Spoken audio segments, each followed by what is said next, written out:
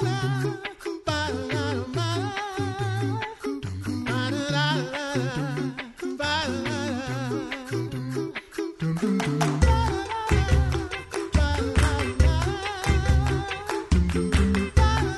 listening to The Coffee Hour. I'm Andy Bates. I'm Sarah Gulseth. It is a good day because we get to talk about camp. Yes. I am excited. Before we started recording today, Sarah and I were both just thinking how nice it would be if we could just do this live at camp. Just go to camp. Go to camp to record these conversations at camp with our friends. So it is Camp Day here on The Coffee Hour. Thanks to Concordia University, Wisconsin for supporting The Coffee Hour. Find out more about Concordia University, Wisconsin at cuw.edu. Live uncommon. Joining us today, Craig Oldenburg, Executive Director of Camp Concordia in Gowen, Michigan. Craig, thanks so much for joining us this morning. Thank you. Also joining us this morning, Keith Peters. He's Program Director at Camp Lutherhaven in Albion, Indiana. I would like to say that's my alma mater as well. I don't know. Can you say alma mater when it comes to camp? Sure. Keith, Keith, welcome to The Coffee Hour. Oh, my pleasure. Thanks for having me.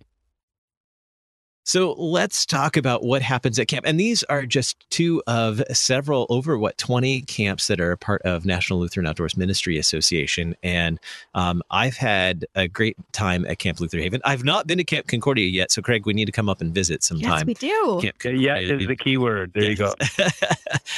So what happens at summer camp at Camp Concordia? And we'll visit Lutherhaven here in just a moment. Craig, what happens during the summer at Camp Concordia?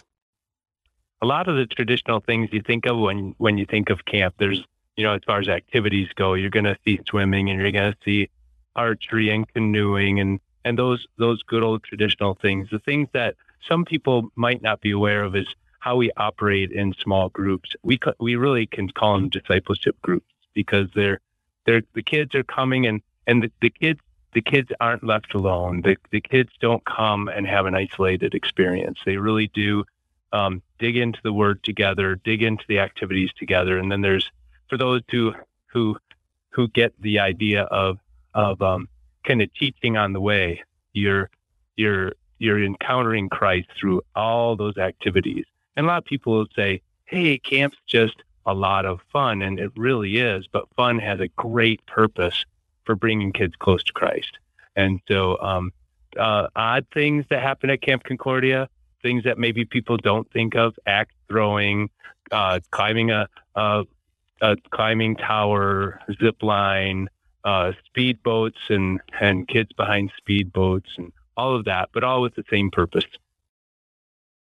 That sounds super fun. I totally want to be there right now. No, you don't want to be on a speedboat right now. It'd be cold. Oh, that's true. I think it was the axe throwing. Yeah. Axe throwing and climbing walls and archery. Yeah. I'm there for that. Keith, what about at Lutherhaven? What happens at summer camp at Lutherhaven? Yeah, pretty similar to what Craig said. I would definitely echo that the biggest thing that camps, especially NLOMA camps, do is that real intimate cabin counselor and cabin group experience that they get. I would say that, all of the fun really adds to it, but it's that concentrated time that they spend with the cabin counselor for the whole week. You think of church and the amount of spiritual just growth that happens at like church, or even if you go to a Christian school, and you kind of get maybe 2 to 3 hours a week if you attend a Bible study. But if you add up all the hours that campers are with those cabin counselors and their cabin group, it's more than what they would get in a whole year when you think of the time that they're spending in a cabin, sleeping, eating, just living life together, talking about Jesus, learning about that relationship. So it's not any surprise that camp really does have a pretty big impact when it comes to that aspect of what we do. Lutherhaven is a bit unique where I would say the thing that makes us set apart from other camps is just our silly traditions that people are just sold out on. Anything from polar bear in the mornings, where we encourage kids to jump in the water first thing to start their day, or silly things like kissing the moose for various celebratory things that we would do, whether it be a birthday or losing a tooth. Oh, it's a riot to just watch it, and how much kids and the staff just eat up the opportunity to just celebrate each other in those kind of ways. And then there's the typical kind of camp activities, the fun things that you get to do. We even have some specialty camps like mess making camp, where you come and you just make yourself and other things a mess all week. So yeah, it's a really, really neat opportunity that camps provide in that kind of way.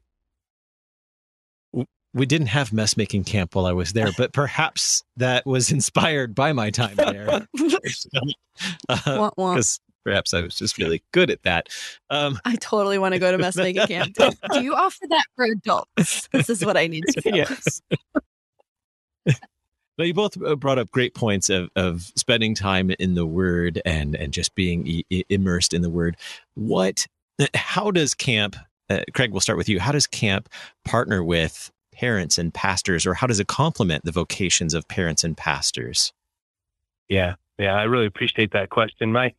My board has come to the conclusion, and this has been through a long process, that Camp Concordia has no reason to exist unless it's doing just that, supporting we call it faith influencers, and that comes out of the sticky faith conversations and model. But it's the fact that if we're not coming alongside parents, if we're not coming alongside the congregations and saying that's where the primary faith influencing goes on, and we're here to support that, and we're here to support you, parent, we're here to support you, pastor, then we don't have a reason for being. Now, how do we do that? And that's it's Keith said it. It's intimate time with counselors, and it's time where Jesus takes the word and works it through a counselor to the kids, and it's through relationship. It's constant. It's all week long, and counselors mess up too, because there's times that they're very human and don't just shine all the things that God calls us to in His Word, and so we get to experience forgiveness as well. Mm. Keith, anything you want to add to that about the relationship of camp to parents and pastors and their vocations? Certainly, I would say that we definitely don't see ourselves as the church, but we see ourselves as a resource for the church and the campers who come here. It would be our hope that as campers go home, we give them resources and get them connected with a congregation. If they're not, we have a wide variety of faith backgrounds that end up coming through camp. And so we're very intentional about trying to make sure that camp's not the end of the story. If they don't have a connection with the church, we really want to get them connected. And so we give them the resources they need to make that happen. Yeah. I'd also say that, the campers that come from all kinds of family backgrounds. We also partner with our local children's services to provide camperships for campers that can't afford to come. It's one of those unique grants that we get to provide a full campership for those individuals. So we really want to make a way for all individuals to be able to come and just experience Christ here at camp, but not to be the end of the story. Yeah, it's definitely a support for what's going on in the greater church as a whole.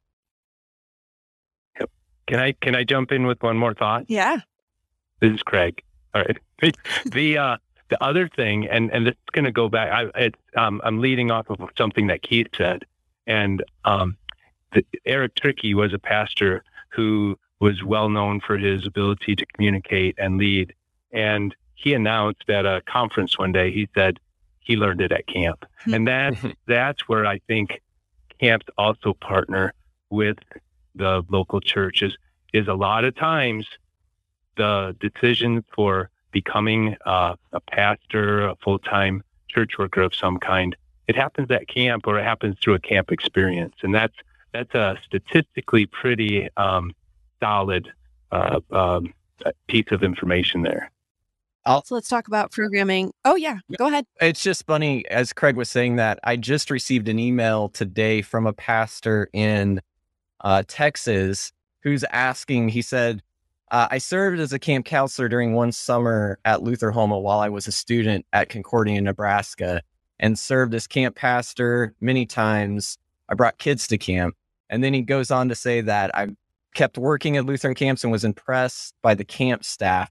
And he goes on to basically ask if I have any recommendations for people who have been on staff who could potentially be a candidate to help jumpstart their youth and family ministry at our congregation. I don't know this pastor.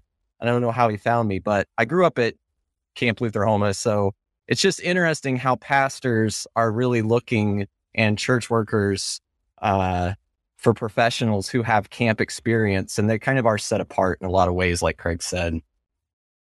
Yeah. So we only have about 2 minutes left, and I'm going to try to ask all of this in one question. So we've got people who are going to camp as participants. You're also needing summer staff. What should people know about both of your camps for participation, either as a camper or as a staff person? We'll start with you, Keith. Yeah, I would say that for the campers, we want all campers to come and know that they can have a great experience regardless if they've been to camp before, if it's their first time. They can come with friends or they can come by themselves. The first time I went to camp, I met my best friend for life. It does happen, you know. But I'd also say for summer staff especially, over and over again, myself and my friends will say, we learned it at camp. Whatever school can teach you, whatever, you know, life can teach you, there's no better teacher than a camp experience. And for me, that's really the sum of it. Craig? And so I'll just add that camp is a place where young adults and old adults get to mentor children, and it's a calling and it's a necessary thing in our walk with Christ. And we need you, man. We need you. Lots of camps, yeah. All right. So how can we find out about Camp Concordia and what's happening there this summer? Where's the place to go, Craig? campconcordia.org. That's our website. All set. It's all there. And Camp Concordia is located in Gowen, Michigan. How can we learn more about Camp Lutherhaven, Keith? It's all at lutherhaven.org. Lutherhaven.org. That's pretty easy. In Albion, Indiana. So for listeners not familiar with this location, where would we find Albion, Indiana? It's about 40 minutes north of Fort Wayne. Very good. So if you're in the Midwest, upper Midwest, these are the places to check.